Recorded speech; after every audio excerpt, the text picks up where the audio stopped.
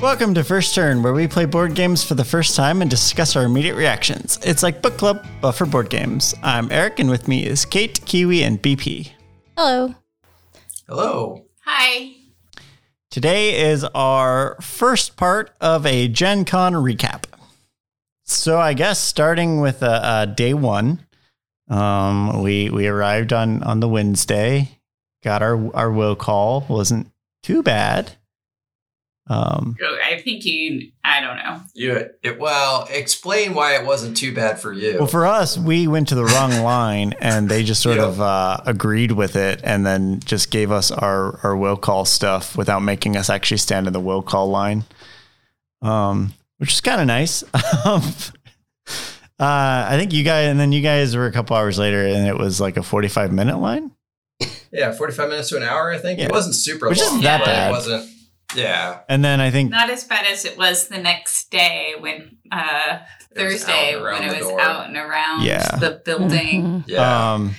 And then we had people coming late on Wednesday and they had a quick like 20, 25 minutes. And that one I've stood in last year when I got there at like the 11:30 or whatever, I was in the line till like after 1 a.m. So maybe they're being slightly more efficient.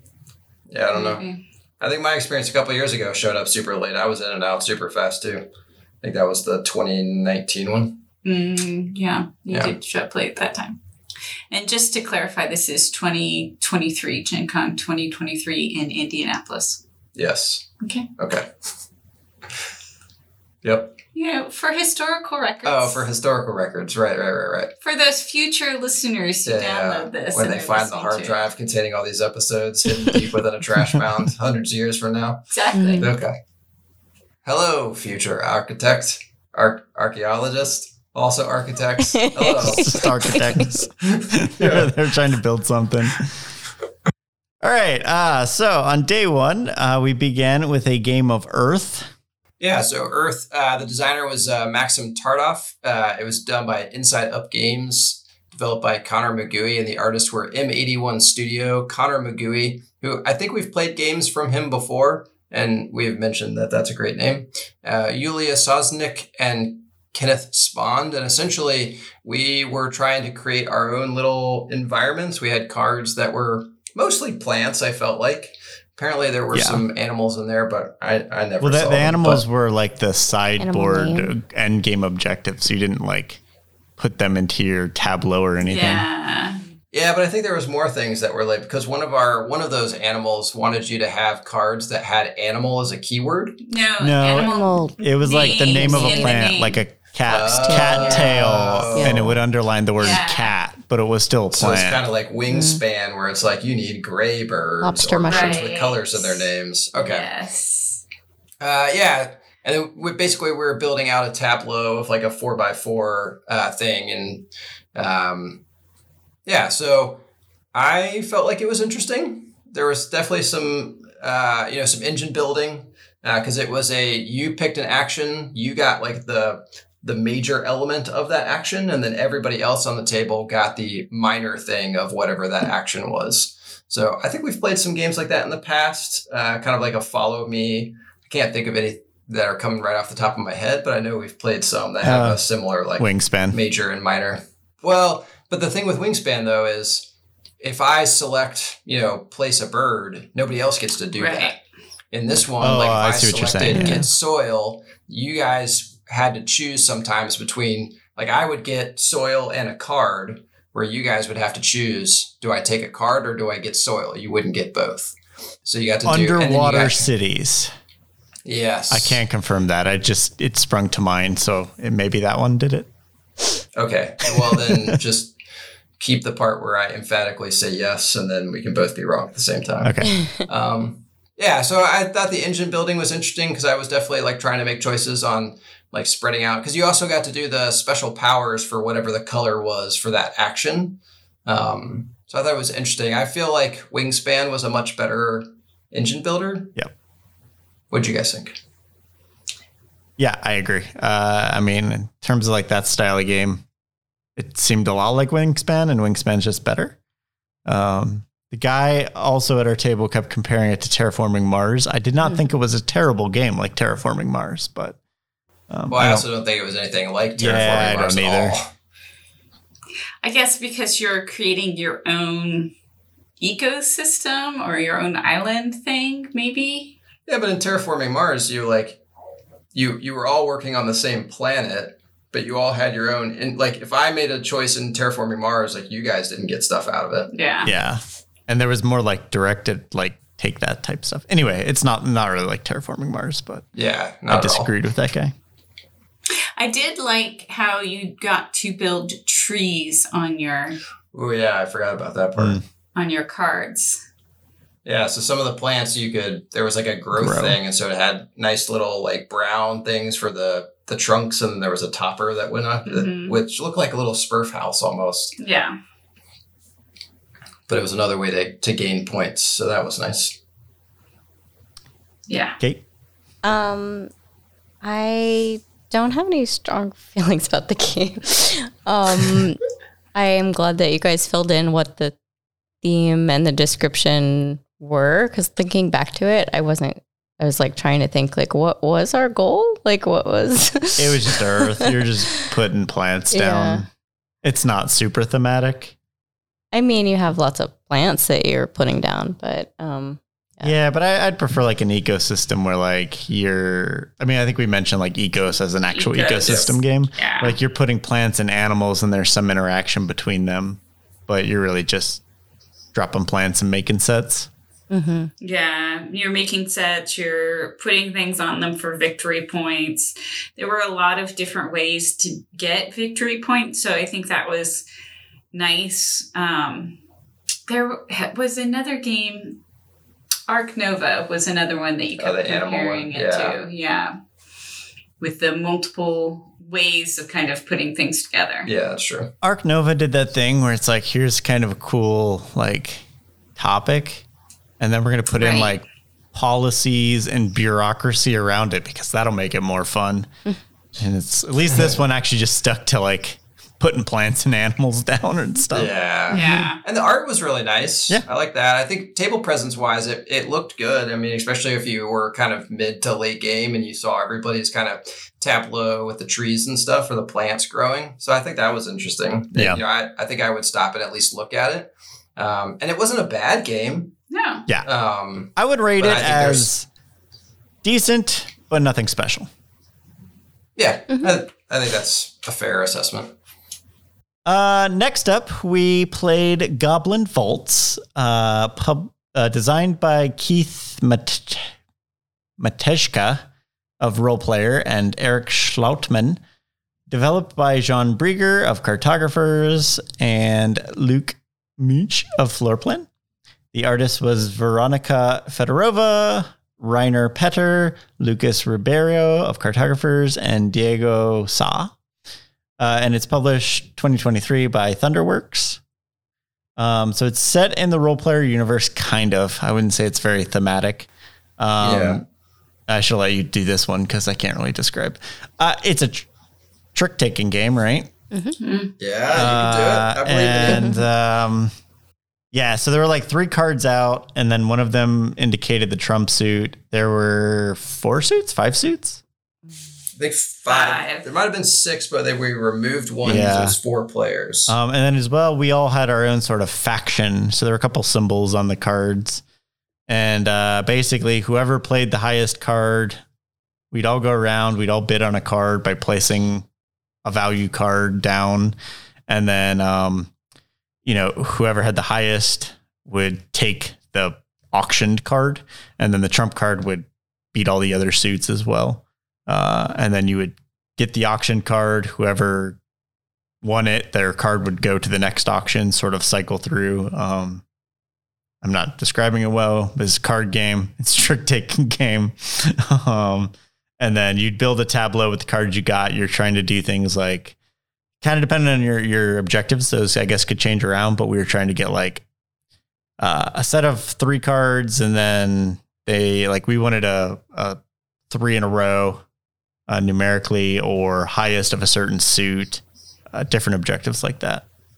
And then each card had like a order of placement that you were. Yeah, so like what cards would want to be in the front, middle, or back of the vault, they called it, which is basically a set. I mean, for me, like I was looking back at where I ranked this one, I ranked it relatively low. I think just for me, like I know trick-taking games don't really work for our group.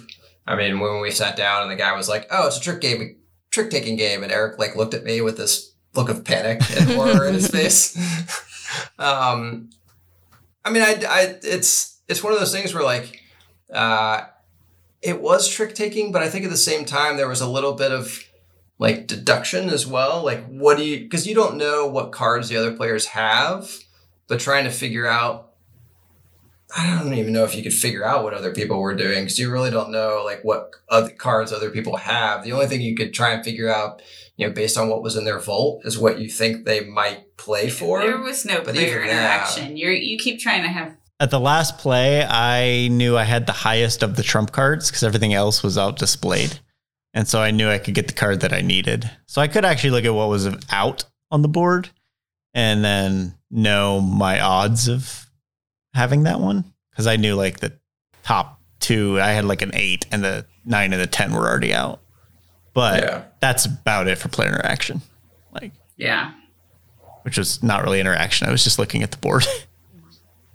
Nothing else really to add. Just it's kind of low on the.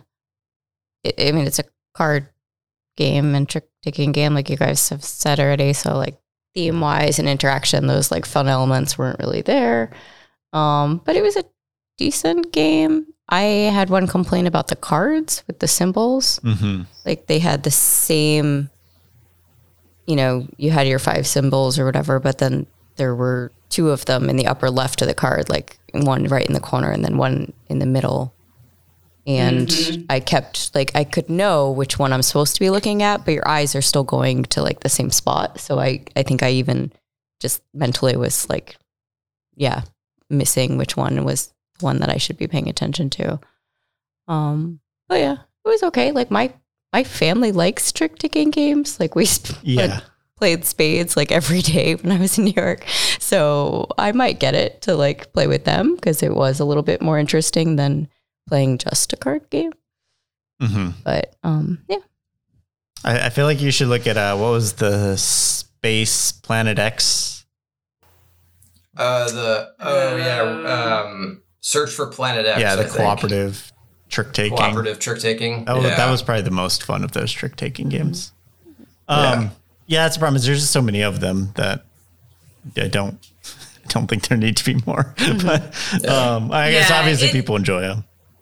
Yeah, it seems like it was, from the role player universe, them trying to do something to appeal to a different type of game player. Yeah. That's all. I think the big miss for me though is that like they're usually so thematic, right? The role player, lockup. You guys played role player adventures. Even cartographers just feels more thematic, and this just didn't feel that very that much to it. Mm-hmm. Yeah, and I feel like their next one, Architects, is going to be pretty thematic as well, because you get to build a dungeon. Yeah. Similar to Cartographers, except it's card play instead of a roll and write. Yeah. Or a flip and write in the case of Cartographers. Yeah, that'll be cool. And we haven't played Donna Ulos, but you got it, I think. So be interested to see what that one is. Next up, we have Diced Veggies. So Diced Veggies was published in 2023. And the designers are Josh Capel, Joy Capel, and Rowan Capel. The artist is Claire Lynn. And the published by Kids Table BG.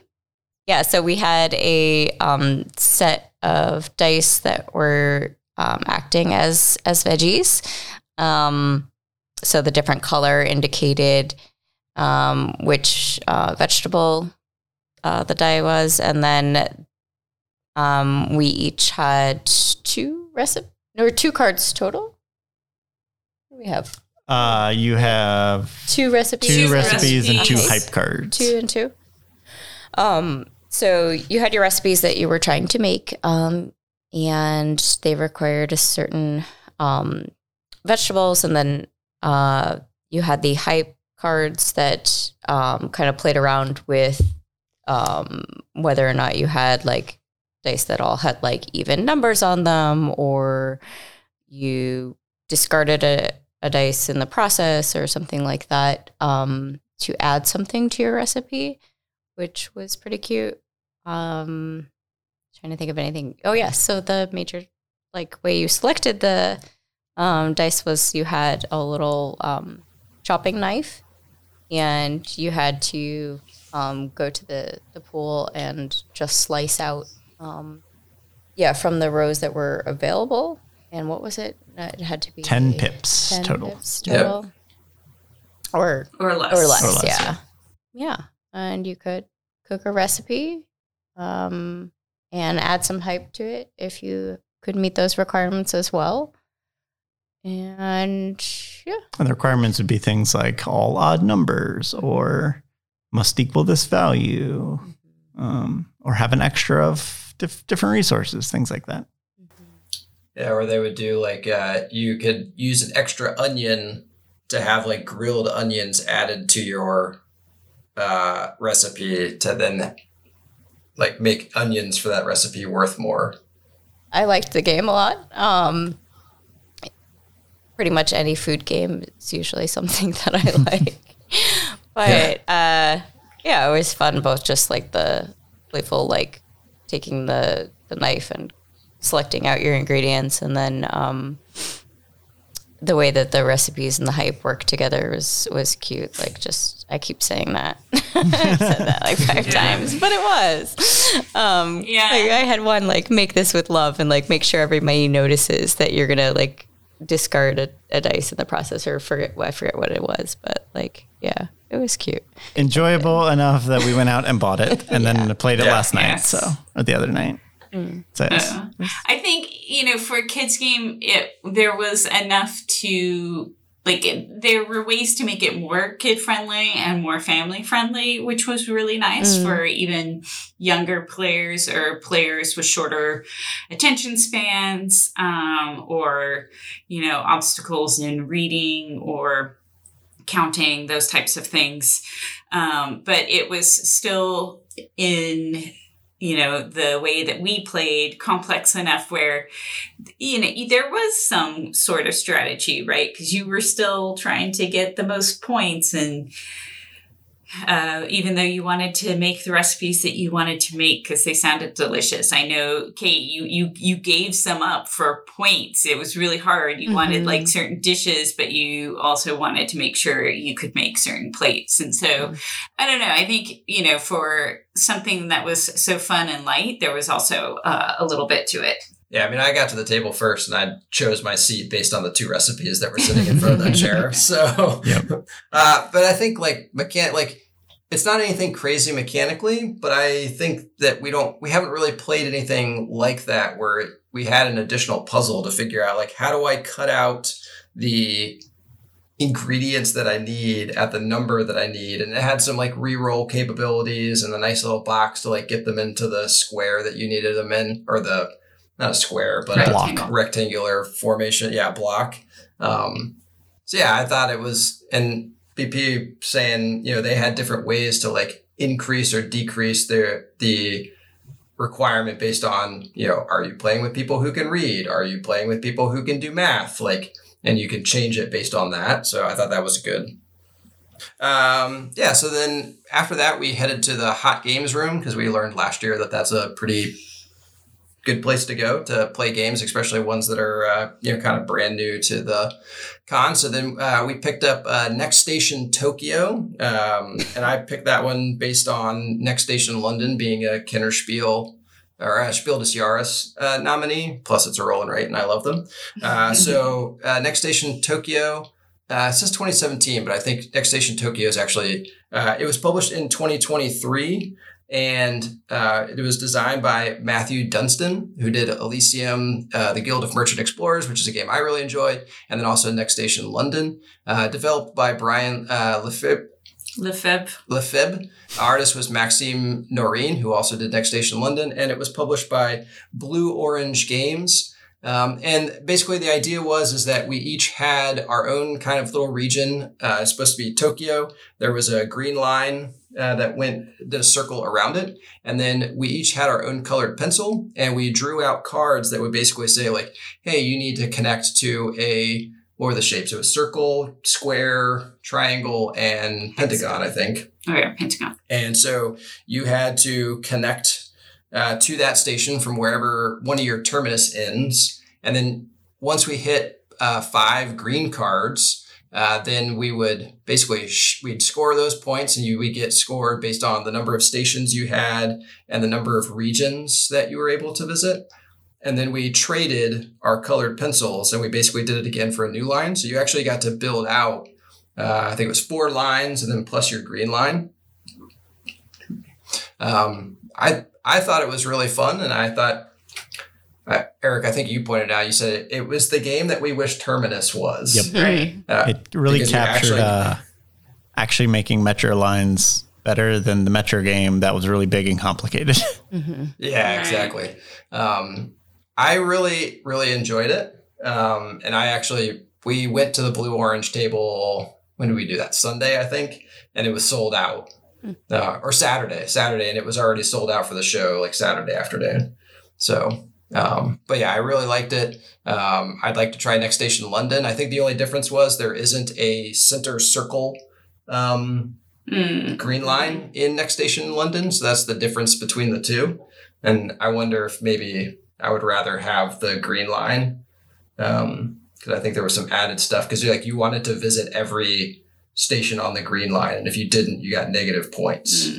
So, but it was pretty easy to learn, I felt like. Yeah. It's straightforward, roll and write. Yeah, these are it's flip and write, I guess. Yeah, and it's the same company that did Welcome To, right? Which is also a flip and write that we really enjoy. Anything to add? Nothing really. Yeah, no, I enjoyed it. As a flip and write, not a ton of interaction, but it was still fun. It was a nice little tricky puzzle. You can kind of start out drawing your lines, and then it gets harder each time, and I liked it. I think most roll and writes, the interaction is from somebody going, "Oh no, I backed myself into a corner." Yeah. Yep. Or cheering when they pull off the thing they've been trying to get to. But yeah, yeah. And roll and writes are my favorite, but this was a pretty fun one.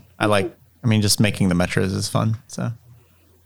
Yeah, and I think passing the colored pencil was something different that added some interaction, at least, right?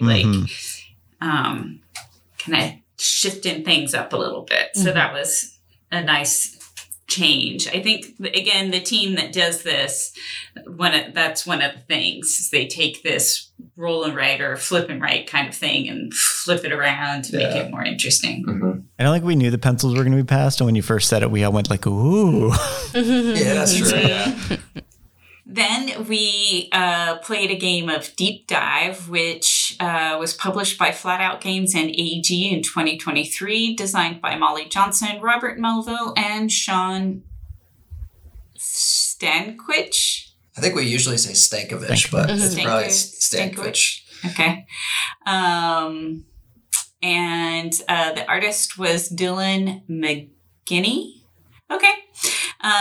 They are all from Point Salad, Truffle Shuffle, Dollars to Donuts, and some of the other games along those lines. In this one, we kept comparing it to, what's the name? Deep Sea Adventure. Deep Sea Adventure, that's right. Basically, there are 4 or 5. There were 5 different collections of tiles that you would move your meeple, which were penguins actually, down with kind of a push your luck, right? So less predators in ratio-wise in the first set, ratio-wise, many more predators in the second set. So your penguins move down in order, kind of pushing your luck along the way. You could go as long as you didn't get eaten, and you could keep, once you stopped, you could keep the tile you were on. Sometimes you may not have wanted to if it was a rock, because rocks were not of any value, but they were also a point where you could pause to catch your breath, so to speak, because the bubbles, when you turned them over, actually pushed you further down. So again, just kind of a great way to push your luck. And the tiles that you collected, you wanted to make sets of them, and based on the point value of your sets, highest points go to the winner. It was fun, light game, I thought. I like Deep Sea Adventures. I think it was just as fun. I know some of the comparisons were, it was missing some of the interaction that Deep Sea Adventures has that this one does not have. Yeah, I think because this is one of the games that I taught at AEG Big Game Night, and I described it as a more family-friendly deep sea adventure because there's no take that at all in Deep Dive, and I feel like there's a pretty not a significant element of deep sea adventures that's take that, but you can force people to come up early or miss the boat with the oxygen if you just go down, grab something small, and then get back to the boat. So that's how I described this one, was a more family-friendly version of Deep Sea Adventure. And I think I would agree. Plus the penguin meatballs were great. That's about all that I was going to say. I love penguins. So pretty much, I was sold when I sat down and had my 3 different penguin meatballs.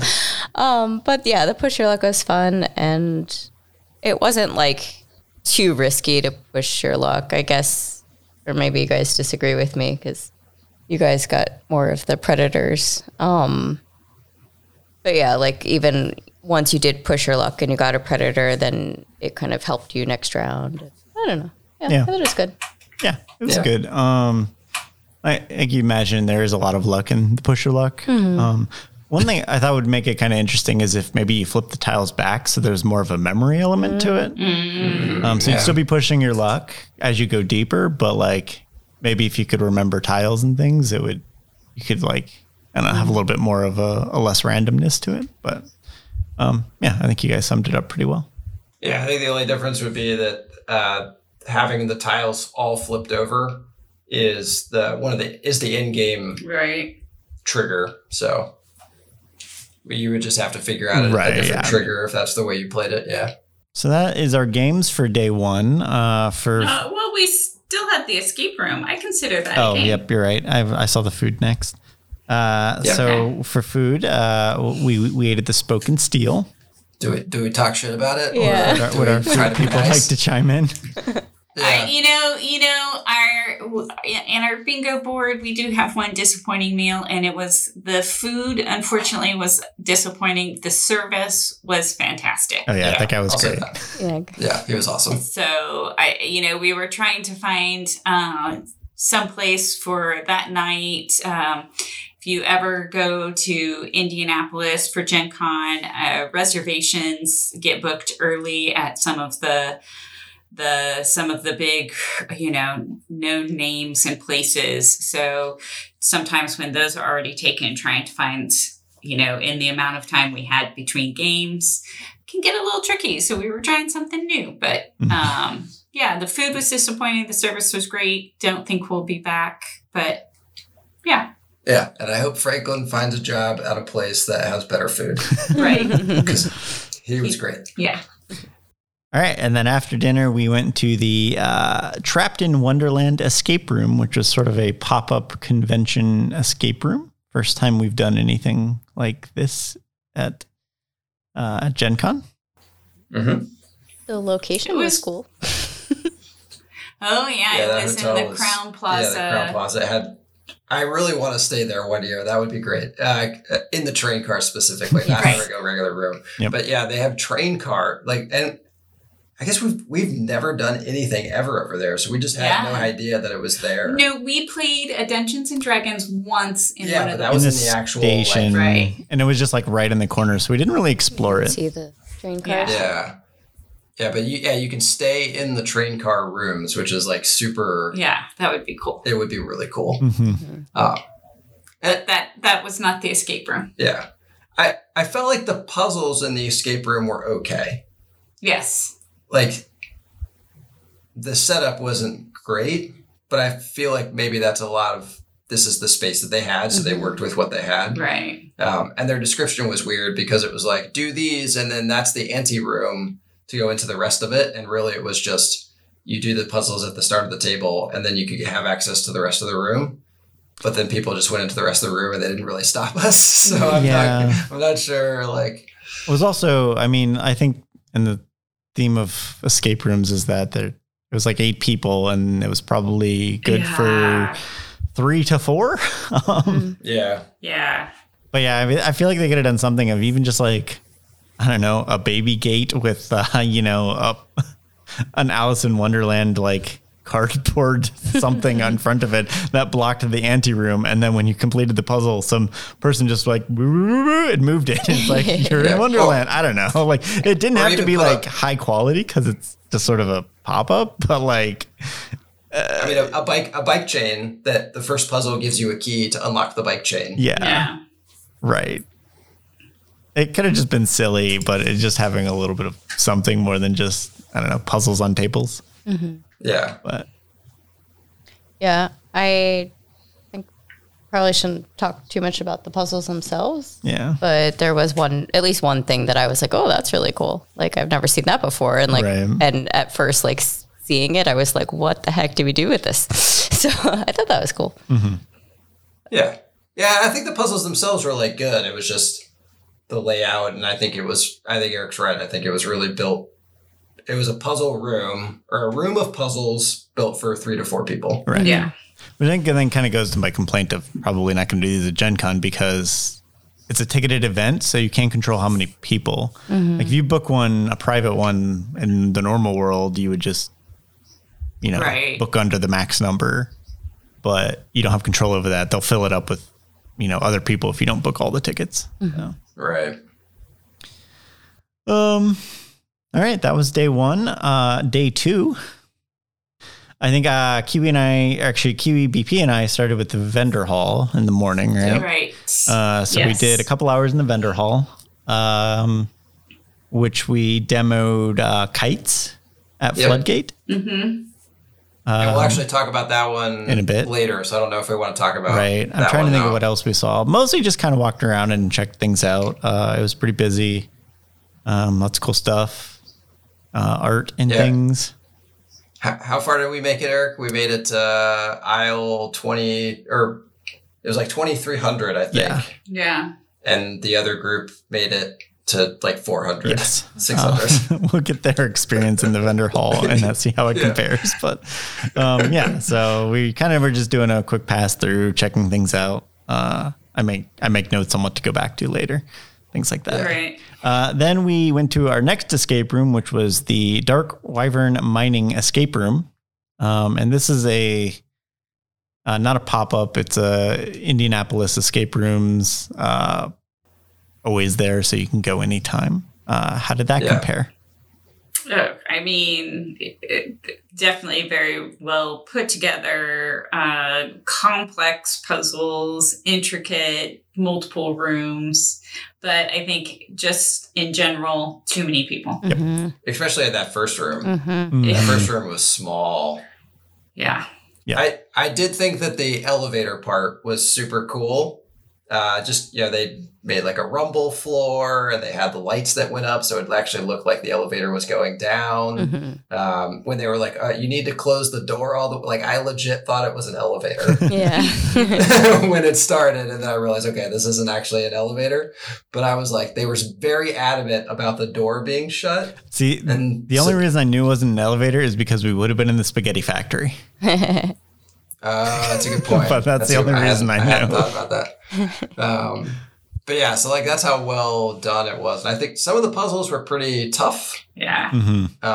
We needed some hints, and then some of the folks in the group just like touching stuff, and so like they messed up the computer that was part of it. So I mean, I feel like that's part of an escape room though. Usually they try to make it so that things are touchable without breaking the puzzle. But I guess when you get into computers, then you're probably going to cause some problems. Yeah. But yeah, production value was... Yeah, production was cool. Yeah, it reminded me of that submarine one that we did in Scottsdale. In Scottsdale, yeah. It was well done. Then after that, I think just Kiwi and I went back to the vendor hall to finish out what we hadn't seen yet. Yep. And then we met up for... Diner Disaster. We don't know when it's published. We don't know anything about it.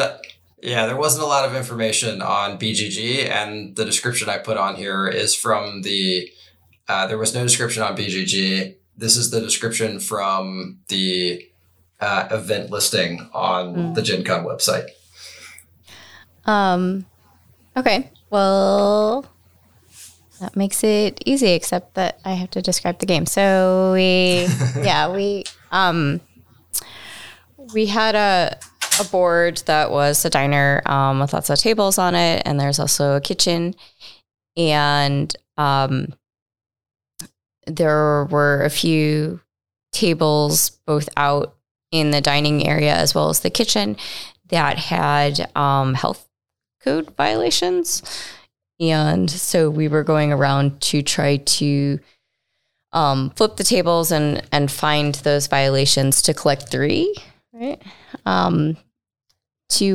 In order to win. And what made it a little bit tricky was that you had a hand of cards, and then there were also cards to draw from that had different actions on them. And some of them, and there was one pile that was like, take that, made the other players like discard a card, or you would take a card from their hand, things like that. Let's see what else. So it's a memory game. You're trying to go around and find the violations, and like one of the actions you could just peek, so you could know it's there, but you couldn't take it at that point. But you could mark each table that you had checked with a little coffee cup. Trying to think. Oh yeah, and the chef. Yeah, so you could move, but you could also move the chef in the kitchen. You could move him out of the kitchen and out towards the other players, and if the chef came to where you are, he would kick you out, and you'd have to start again. And yeah, the tables the players set up the tables in the beginning, and created a maze that you had to walk through. The chef did not turn out to be a good person in this game. Like, the designers really did not have good, I feel like, feelings towards chefs in restaurants. And diners. Yeah. And diners, yeah. Mm-hmm. Yeah, I would say thematically interesting. Yes. I don't think we've ever played anything thematically like this. You are food inspectors or health inspectors. Mechanically, not great. Clunky is probably a good way to describe it. It's interesting that there's like not much presence on BGG, but like we played this from a double exposure table, which means they like paid double exposure to run their game and demo it and things. It felt more like it should have been at the double exposure playtest area. Like I said, I think there's a game there that it was interesting. The theme was interesting, but like it probably just needed more work. Yeah, because there was a lot there that it seemed like they had tried to work out, like the way that the cards had 3 levels of the abilities, and that was actually a cool mechanic. Yeah, I thought that was pretty cool. And then there's loads of interaction between the way that those cards worked, that affected how you could play each card, like based on what the people did before you and whether they played a purple card or a blue card. And then you're on the board kind of like all looking around at the same tables. But it seemed like even with all of that going on, there was still mostly just luck. Like luck of finding it. It felt like the card mechanics were cool, but it didn't really work with the whole board they had set up. So yeah. I think this one is on my list of like disappointing from the theme because like with the diner and food in general, I get excited, but it didn't really have much to do with food. No. Yeah. Yeah. I was actually expecting like more of a, you know how they have those like phone click games where you're like trying to deliver food to people, or more of like an overcooked type of situation Kitchen where Rush you're like type. trying to deliver Kitchen Rush type thing. That's what I was expecting. I was not expecting at all what we got. Mm-hmm. Yeah, I was hoping for like a different take on Kitchen Rush, but yes, that's what I was hoping for too, and so maybe that might have added to the disappointment. So then I volunteered this year to do the AEG Big Game Night as one of the, what do they call us? Game masters for a table. So I helped teach Shake That City, which you'll hear coming up in episode 213. And then we played Deep Dive, which you already heard about. Number Drop, which you'll hear about in episode 214. And then Waffle Time, which is also in episode 214. So it was a really good experience. I enjoyed it. I got to meet some other like cool people that were also there on the table. I was working a table. It ended up being two of us working 3 different tables for 3 different groups. One was like the guy's wife and son, and then like 2 random people that just kind of like joined the table. And then there was a group that was clearly had been gaming together for a long time. And then there was like 2 dads with their sons at one of the tables. So it was like very different play experience and capabilities. So trying to teach games, it was interesting. And then to people who weren't us. Yeah, to people who were people who actually paid attention to the rules. So it was great. So I think it was a good experience. I got some free games out of it. They weren't free, I guess. I had to do some work to earn them, but I think I will volunteer next year as well. Yeah, it was a good time, and I got a shirt out of it. Lobster and Mike Pence. Oh yeah, we you guys had lobster. Yes, we went to That's right. Kate and I went to the food trucks, and we had a lobster food truck, which was very good, and cupcakes. After we played Dim Sum, which will be in a future GenCon recap. Okay. I think that's because that food truck area is very different from previous years because it moved to the south side of the convention center. So that might be worth. And it is much better there. Well, with 2 caveats. So the food trucks are on a wider street. I felt like it's not on Georgia Street, which is packed with people just sort of moving around. So it's sort of more out of the way. And so there's lots of space. Lines weren't bad. There's a big seating area, which is nice. I don't think it used to have that. And it kind of felt spacious instead of cramped. So it's a good spot for it. The downsides are that they played very loud music when I was standing next to it, and they need to not do that because go away. And then trains kept going by, and trains are also very loud, but people got very excited for the trains and they would cheer for the trains. So it was also kind of funny. I'll take the trains over the DJ. Yeah. Trains are fine. DJ should fuck off. The lines were probably still long at certain hours, and certain lines, your soda line was pretty long. But it just depends on what time of day I think you go as well. Yeah, my only time going around that area was when we were rushing from the stadium to get to the convention center. And then it was just, at that point, it was annoying because there were just a ton of people standing around. But I could see, looking at it from when we walked through it, I think it's a much better place to be than Georgia Street. It's good to disperse some of the crowd away from the convention center towards the stadium, too. So. Yeah. It did make the walkway... I don't think we ever saw the walkway between the convention center and the stadium that packed full of people. Right. I mean, BP and I, the first time we walked into it, we were like, oh my God, like this is insane. And then we realized, oh, they moved all the food trucks to the south. So now this is the way to the food trucks. And so that walkway is now way more packed. And it was always that packed. I don't think I ever saw it to the point where it was in the past, where it was like mostly empty. Yep. Yeah. Yeah. All right. So that was day 2. If you have any recommendations of games you would like to hear our impressions on or game conventions, please send them our way. You can do it via email at firstturntabletop@gmail or Twitter, Instagram. We are at firsttturncast. And the Podcasting Camel says, please don't forget to rate, review, and subscribe on your favorite podcatchers. We look forward to hearing from you. Play more games.